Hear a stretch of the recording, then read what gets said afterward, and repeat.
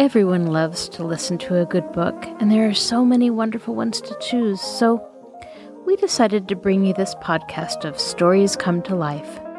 Each episode features a story from either classic or modern literature, especially chosen to be interesting and exciting to hear. So sit back, relax, and listen to this story come to life. Welcome to Stories Come to Life. I am your host, Catherine Lopez-Luker. Finally, the time has arrived for the seat Perilous to be filled.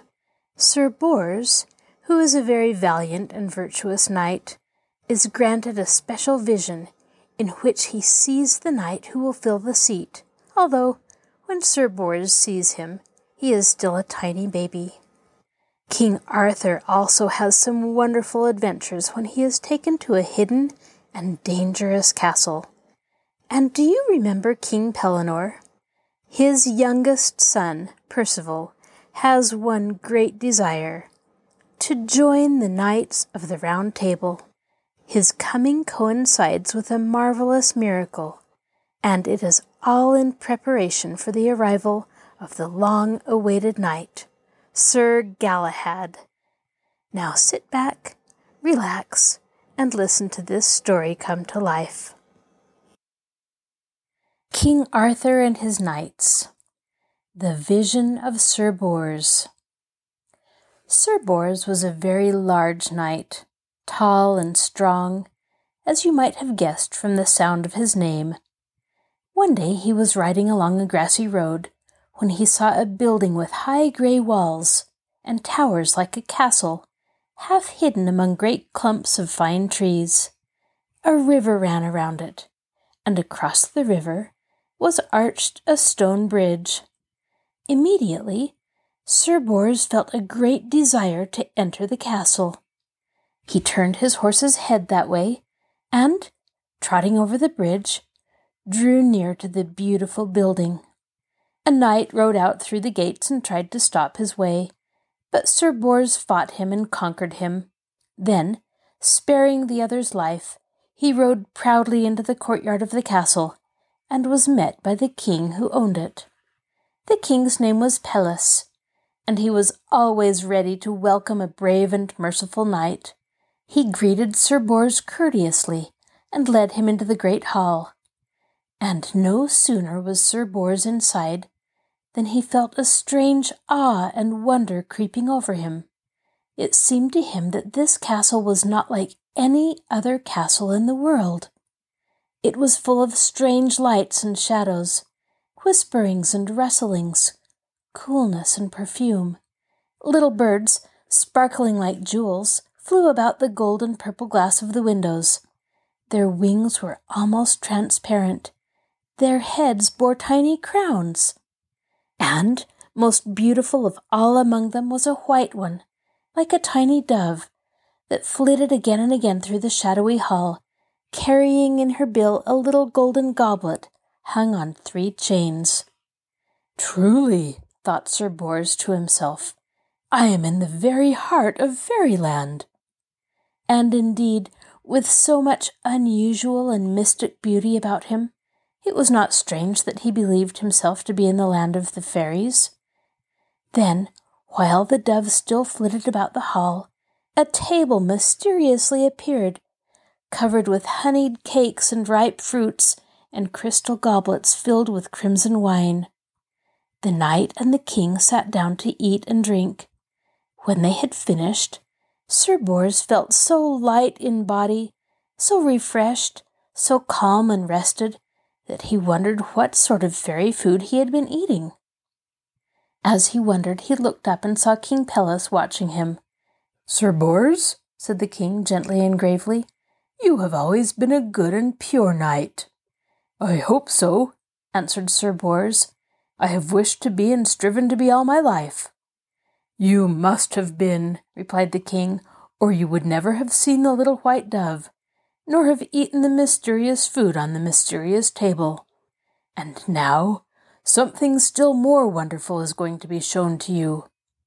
As the king finished speaking, the hall grew darker, and at the far end a golden light appeared.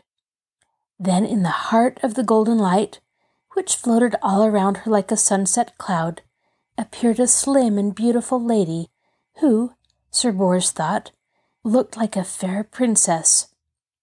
But when he looked again, he saw she was not an ordinary human being.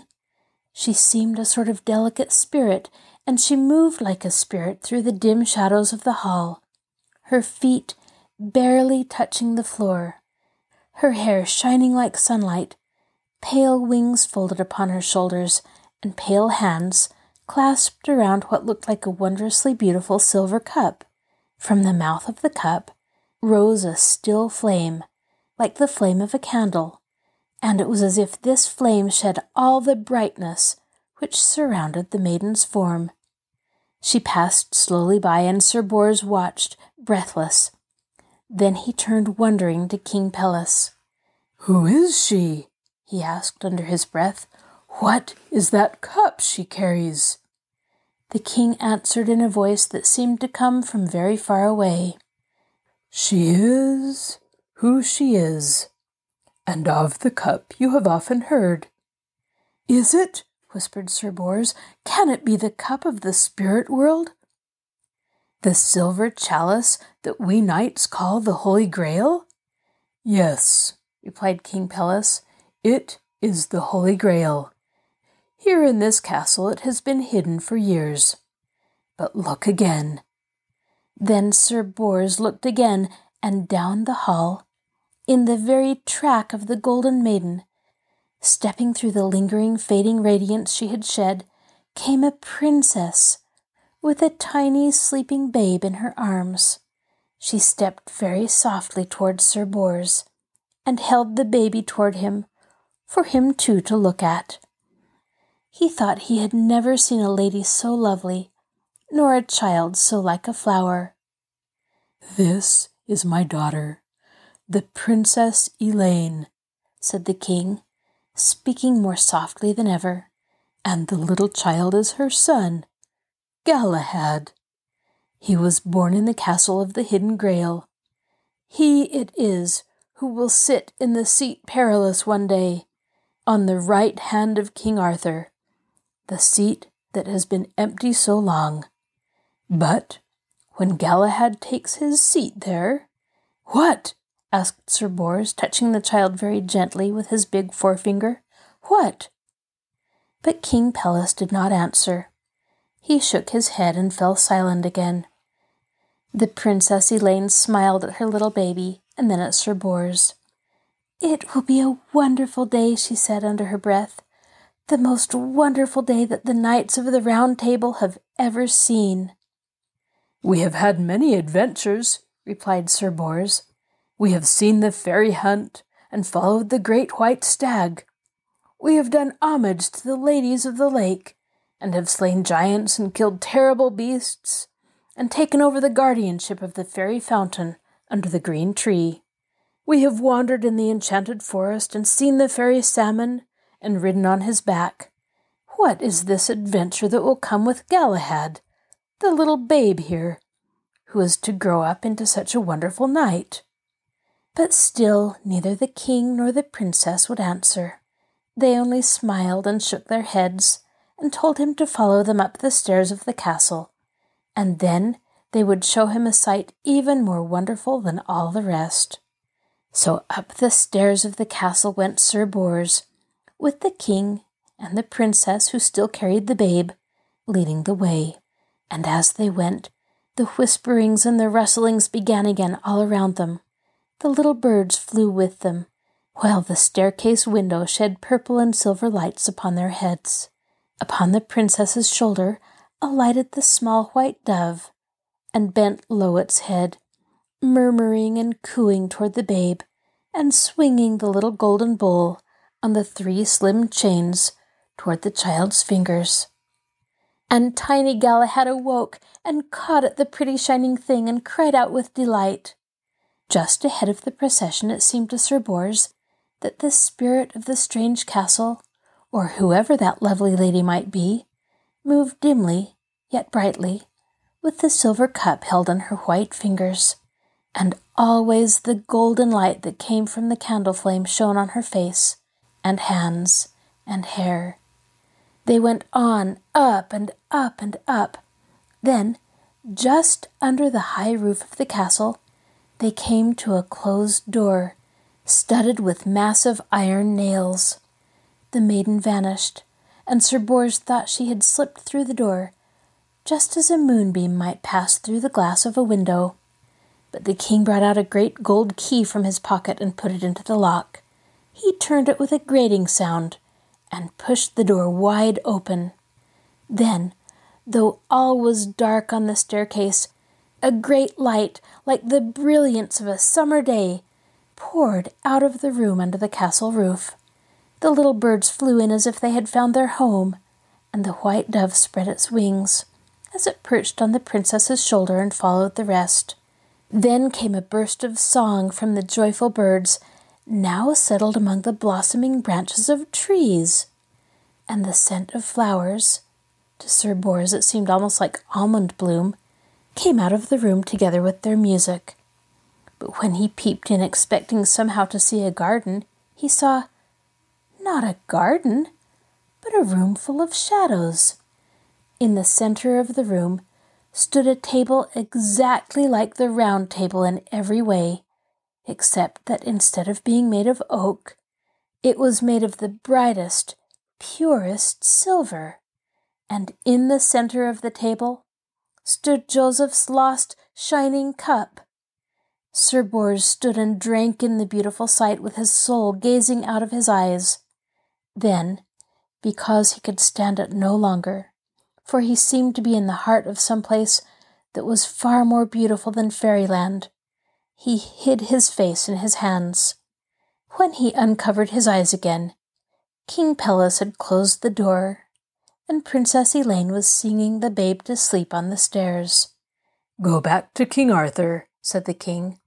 "Tell him what you have seen, and bid all the knights of the Round Table await the coming of Galahad." King Arthur in the Castle Perilous. After King Arthur and King Pellinore and Sir Gawain had followed the mysterious hunt into the enchanted forest, they never knew at what hour of the day or of the night either they might not hear the horns of fairyland blowing, and catch a glimpse of the long string of black hounds streaming through the meadow grasses after the beautiful white stag with the silver hoofs and the horns that were like the branches of trees. Many and wonderful were the adventures that befell them, and not only them, but all the other knights of the Round Table. Sometimes the fairy hunt led them into startling danger, sometimes into strange and beautiful places, but always they found that there was a lady in distress to be rescued, a giant to be killed, a brave gentleman to be helped, or something else to be done that was included in the great vow. One day Arthur was hunting with his knights on the borders of the enchanted forest, following a big stag, which was not, however, the one with the fairy hoofs that shone so brightly upon the moss. The king rode his horse far from his companions, and presently overtook the fine stag and shot it with a swift arrow from his bow. The stag fell by the side of a river, and Arthur dismounted to see if it were quite dead. As he stood there, the dim, thrilling notes of the elfin horns came to him, and in an instant, on the opposite side of the water, he caught a glimpse of the flying white deer of fairyland, and of the shadowy, speeding bodies of the coal-black hounds. Arthur's horse began to tremble. In another moment it had broken free, and was galloping home as fast as it could.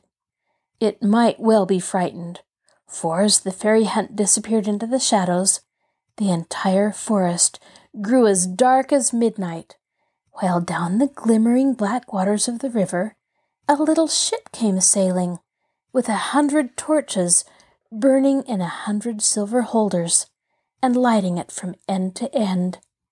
Nobody was steering or guiding the ship, but it sailed on as if a clever hand were at the helm.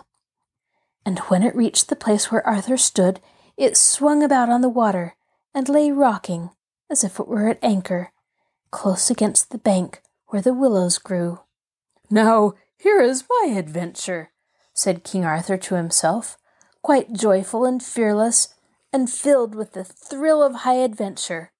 "It is plain that this little ship, lit up with 100 torches, has come to take me somewhere." In his green hunting dress, he strode down through the willows and boarded the ship. Off it floated again the moment he was aboard, and when he looked up at the sails above his head, he saw that they were all made of white silk and embroidered with pink roses and poppies the color of blood. The little ship went on down the river, and the flaming torches were mirrored in the dark stream like so many stars. The king seemed to be quite alone on board, when all at once, rising up as it seemed from the water, 12 beautiful maidens appeared and made a ring about him, joining hands and dancing as gracefully as fairies dance on a moonlit night around anybody who is lucky enough to be able to see them.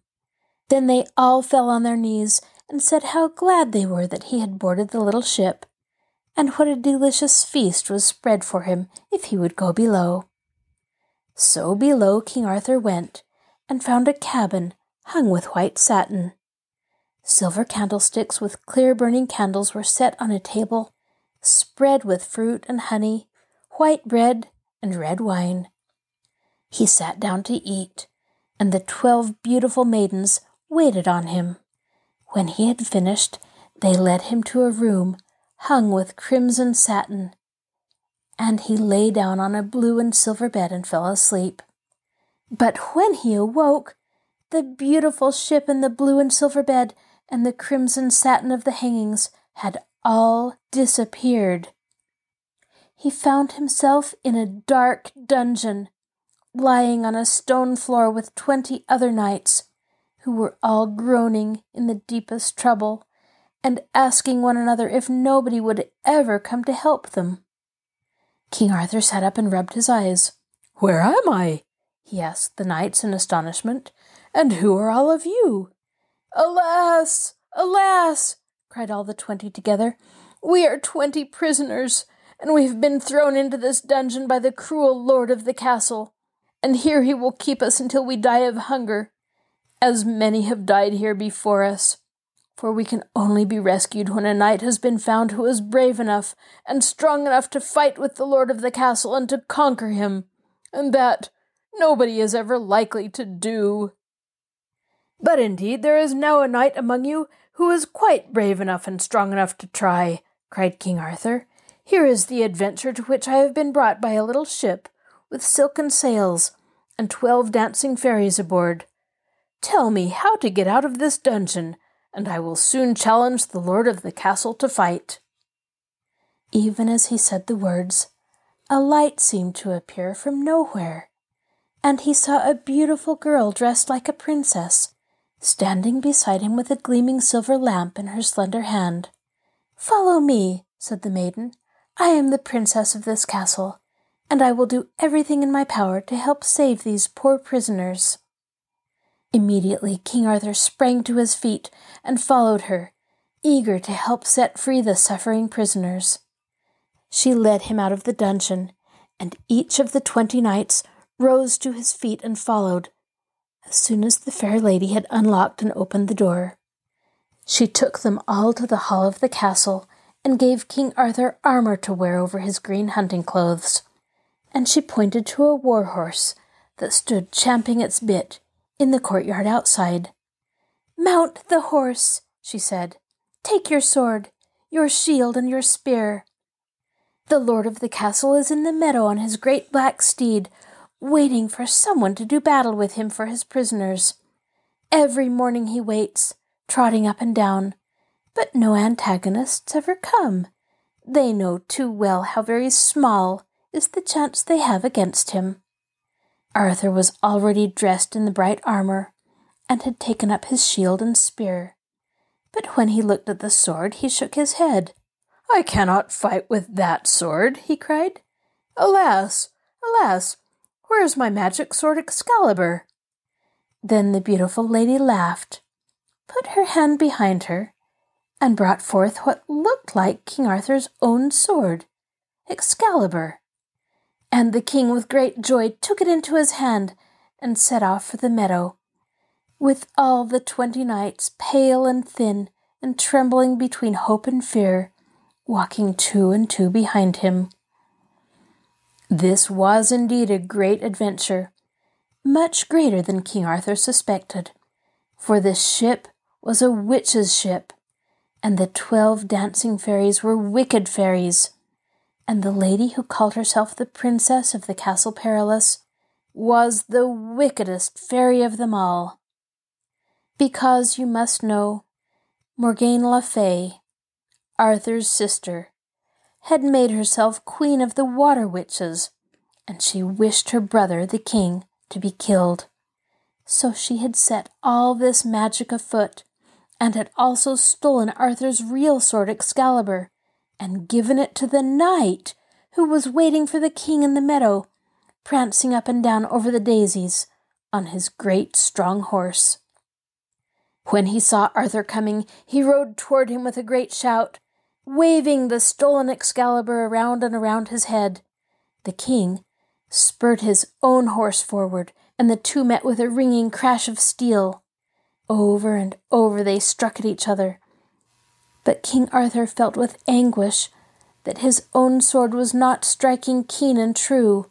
Then, even in the thick of the battle, he found time to gaze at the beautiful jewels in the scabbard of the sword that his enemy used so cleverly and well, and instantly the king guessed that some terrible treachery was at work, that the other knight was fighting with the true Excalibur, and that the sword in his own hands was not even made of fighting steel. As Arthur realized this, he wavered in his saddle and almost fell. The wicked lord who fought him swung Excalibur high to strike the last blow. But at that very moment, the waters of the river, which flowed around the meadow, were suddenly and strangely disturbed. Out of the sparkling foam sprang a figure no less sparkling, and across the grass swept a beautiful lady with dripping golden hair and a long silver gown trailing yards behind her. It was the water fairy who had brought up Sir Lancelot. She had heard from the moorhens and the little fishes of the plot made by Morgane le Fay, and was hurrying as fast as she could to the rescue. She swept past the 20 pale knights and stood poised on her little white feet, just above the grass, half resting on the meadow flowers and half hanging on her misty wings in the air. She waved her white hands and cried out magical words in a voice that was as clear and musical as the babbling of the brook. And the wicked lord on the big horse dropped Excalibur almost into Arthur's very hands. The king seized his own good sword again by its jeweled hilt, and with a shout of victory stabbed his enemy through the breast. The big knight fell heavily to the ground, and lay there, very, very sorely hurt. His servants came running from the castle and carried him in. He got better in the end, but nobody cared much about that. What everybody did care about was that the 20 imprisoned knights were set free and went joyfully home to their 20 faithful wives. The Lady of the Lake slid back into her shining, babbling river. Arthur, carrying Excalibur, galloped off to Camelot. And as for the 12 wicked fairies, and the 13th, who was the wickedest of all, no doubt they went on dancing forever on the little ship with the 100 torches and the embroidered silken sails. They were only water fairies, you see, and they had done what the Queen of the Water Witches had ordered them to do. And after all, it had been a right noble and fine adventure for King Arthur, and, as he had come out of it victorious, he had no reason to complain. Sir Perceval and the Silent Maid. Sir Perceval was the 7th son of King Pellinore, and because he was the youngest, his mother loved him best of all her children. She would have liked to keep him a child forever, and was very glad he was too young to go to the wars with his father and his 6 elder brothers. She wanted him always to stay in the meadows near the castle, playing with a golden battledore and a silver shuttlecock among the flowers. But little Perceval was too active and vigorous to do things like these. He taught himself skill and strength by running in the forest, by breaking sticks from the strong trees, and by throwing them cleverly at targets, which he invented and set up all alone. And one day, while he was practicing with these sticks, he saw 3 of the shining knights of the Round Table come riding through the wood. In breathless excitement he watched them pass, and then ran full tilt to his mother in the castle, and describing these bright strangers, asked her who they could be. Now the queen knew very well that they were knights, but she would not say so to her young son.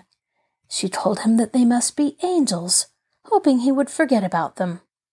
But young Perceval squared his shoulders and felt the muscle of his arms. "If those are angels, then I will be an angel too," said he. And he set off running after the knights as fast as he could.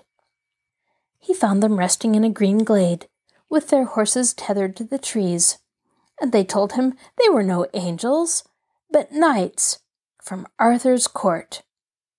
Then the boy examined their armor and the trappings of their horses, and watched them wistfully when they saddled their steeds again and rode away. He was determined to join them, so he took a queer old piebald horse from a field hard by, pressed a pack into the form of a saddle, and twisted some supple twigs into the shape of a bit and bridle.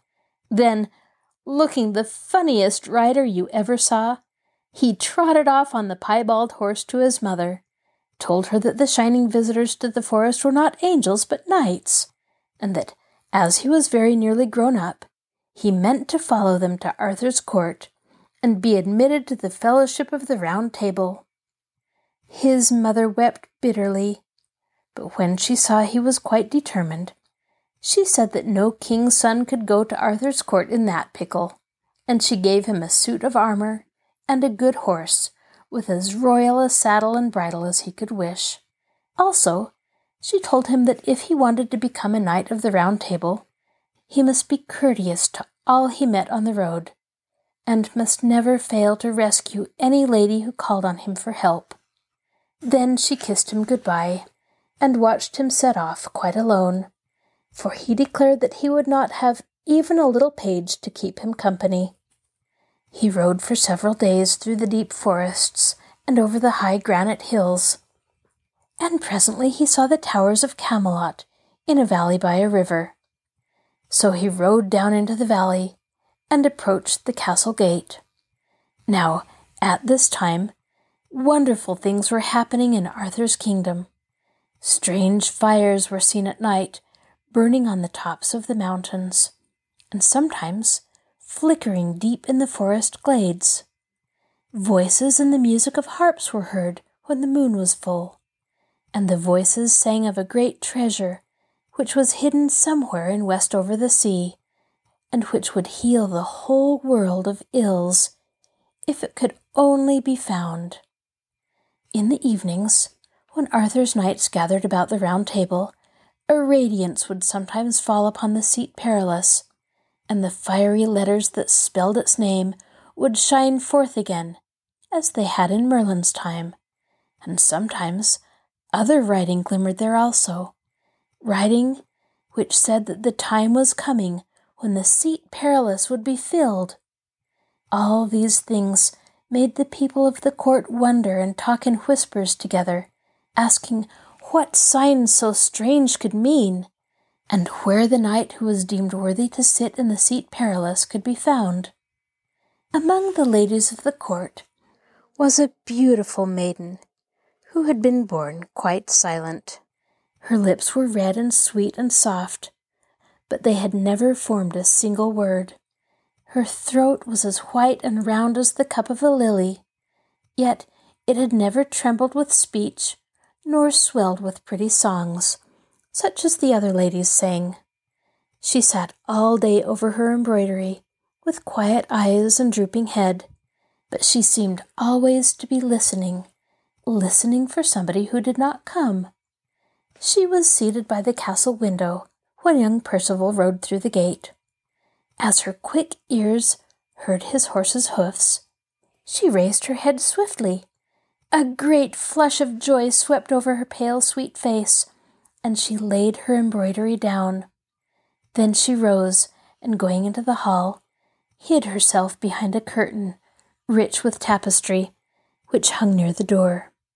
Perceval was met in the courtyard by a knight who, when he heard the young rider's name, led him straight to Arthur, and told the king that Pelinor's son had come to ask for knighthood at his hands. Arthur summoned Perceval, but almost laughed to see him so beardless and young. He knighted him, however, for his father's sake. But that evening, when the time came for the feast to be held at the Round Table, the king bade Perceval go and sit with the young, unproved knights at the far end of the hall. "For," said he, "you are not yet old enough, nor strong enough, nor, I think, brave enough, to sit with the tried knights at the Round Table, and to join in the great vow." Then Perceval was very downcast, for he thought he was going to lose his heart's desire. He walked slowly and sadly down the great hall, and seated himself among the lesser, humbler knights near the door. But at that moment he heard a great murmur run through the banqueting room. Out from behind the tapestry came the beautiful, silent girl, and as she walked toward him, she spoke aloud. "Rise from your humble seat, Perceval, the noble knight and the chosen knight, and come with me." She took him by the hand, and he rose to his feet and walked with her up the long hall, while everybody watched in amazed silence. She led him to the seat at the right of the seat Perilous, and pointed with her slender finger. "Fair knight, take here your seat," said she, "for that seat belongs to you and to none other." Then she went away as quickly as she had come, and disappeared from the palace forever. There were some who said she was dead, but others said that they thought she had gone away into the forest, for they had seen bright people come for her and lead her away into the shadows of the wooded hills. As for Sir Perceval, he stood by the seat which she had shown him, shy and hesitating.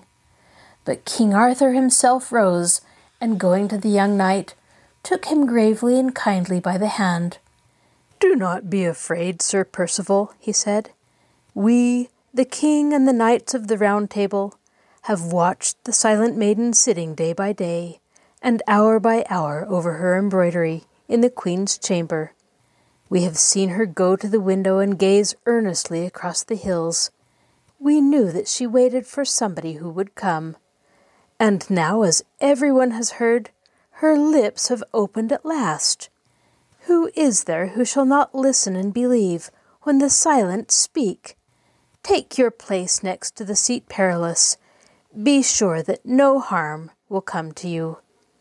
Then Sir Perceval sat down next to the seat Perilous, and as he did so, the far-off fires on the hills appeared again, and leaped into higher flames, and seemed to reach up to the very stars.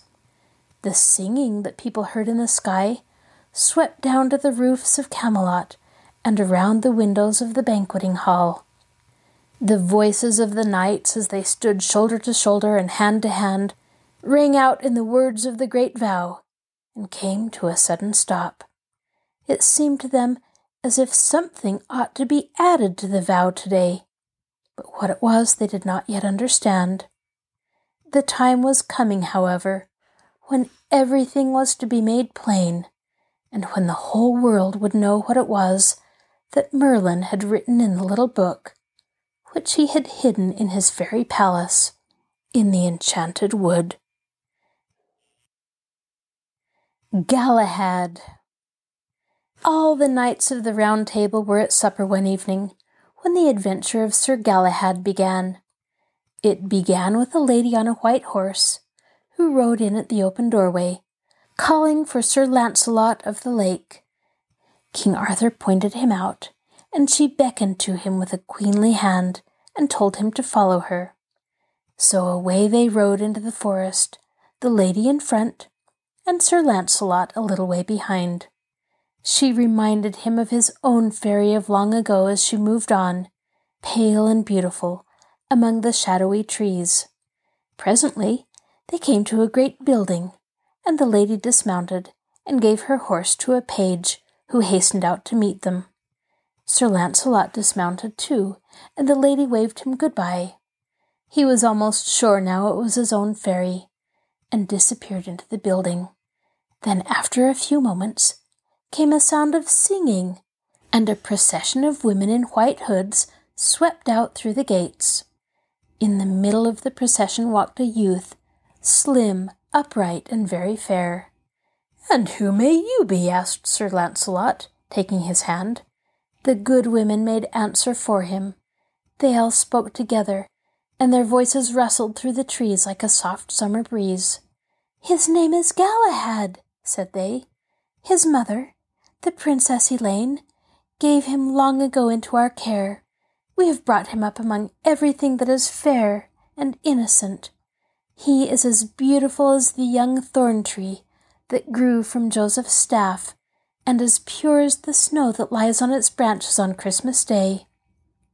Take him to Arthur's court, and ask Sir Bors if he remembers the baby in the castle of the Hidden Grail." Then Sir Lancelot looked at Galahad, and the boy met his glance with quiet, frank eyes. The good women said good-bye to him, and sighing a little, went back into the castle, two and two together. And all through the night, Sir Lancelot and Galahad rested under the forest trees. At dawn, Lancelot drew his sword and made the youth a knight under the shining of the morning star, saying, "May you be good forever, Sir Galahad, for you are the most beautiful knight I have ever seen."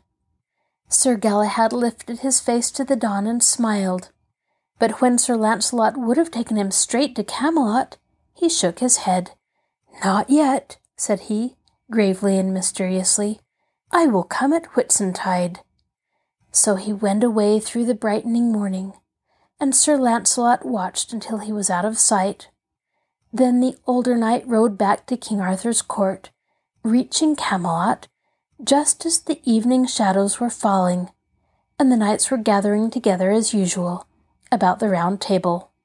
Then, before they all sat down, the same thing happened that had happened at the king's wedding banquet many years ago.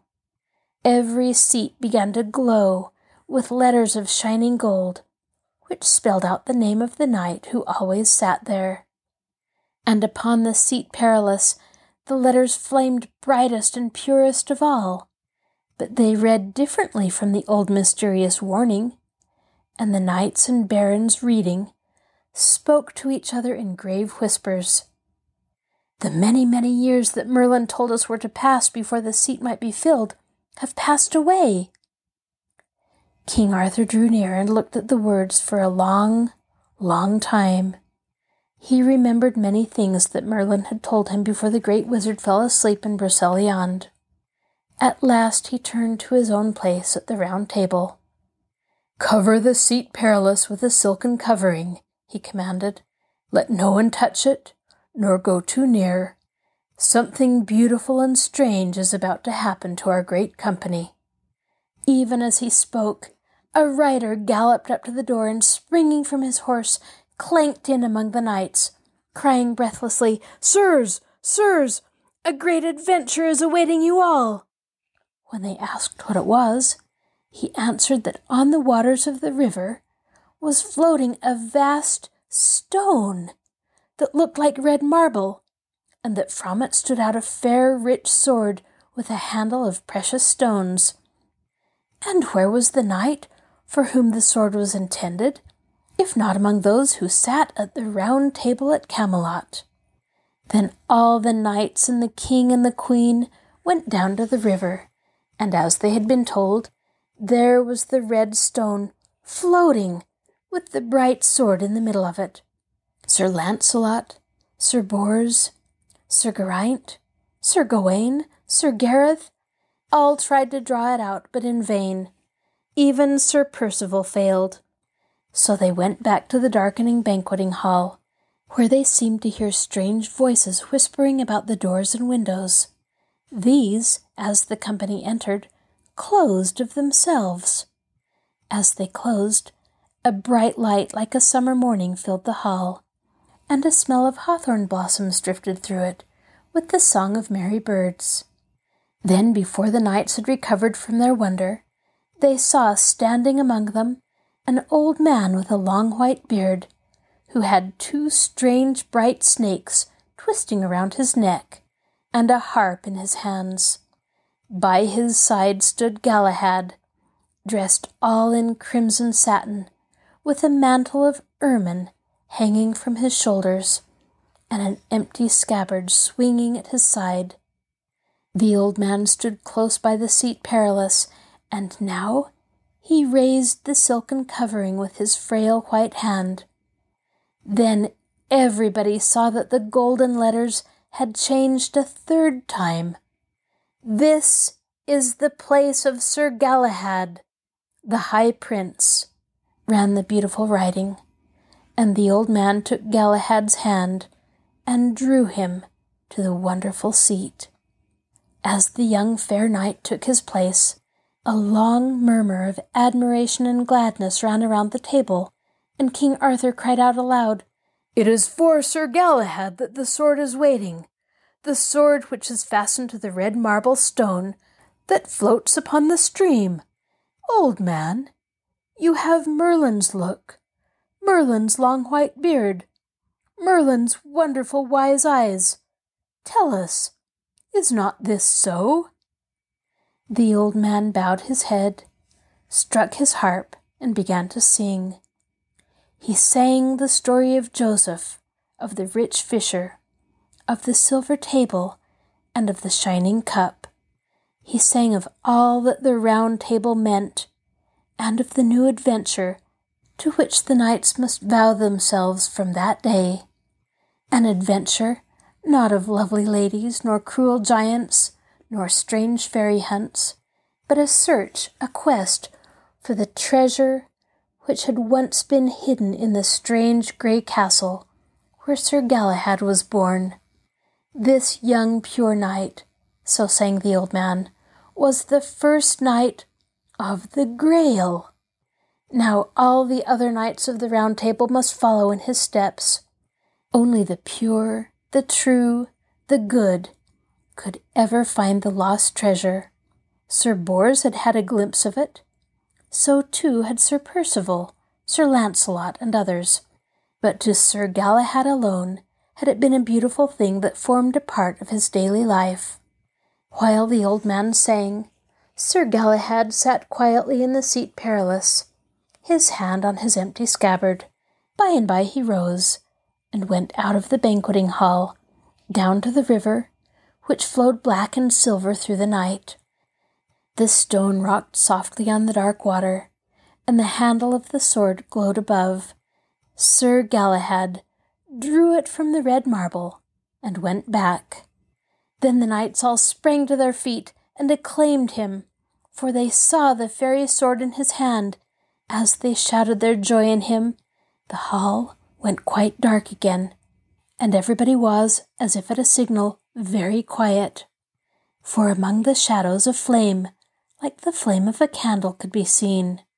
The slim flame grew and grew until it became a great, soft, glowing light. In the red heart of it moved a spirit who looked like the beautiful, silent girl. She floated through the hall, and her feet made no sound.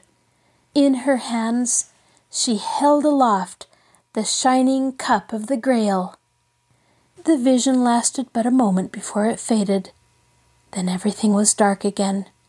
But in the hush, the old man began to sing once more, and the moon, suddenly shining through the window, showed Sir Galahad, clad in silver armor, the queer bright snakes that twisted about the old minstrel's neck, and the great company of shadowy knights, seated at the round table, listening to the song of the Holy Grail. This is your host, Catherine Lopez-Luker. Thank you for joining us for this episode of Stories Come to Life. Be sure to join us next time when we continue to listen to stories of King Arthur and his knights. If you enjoy this podcast, please send an email to kluker@marshallpl.org to tell me of your favorite stories. I'll talk to you again soon.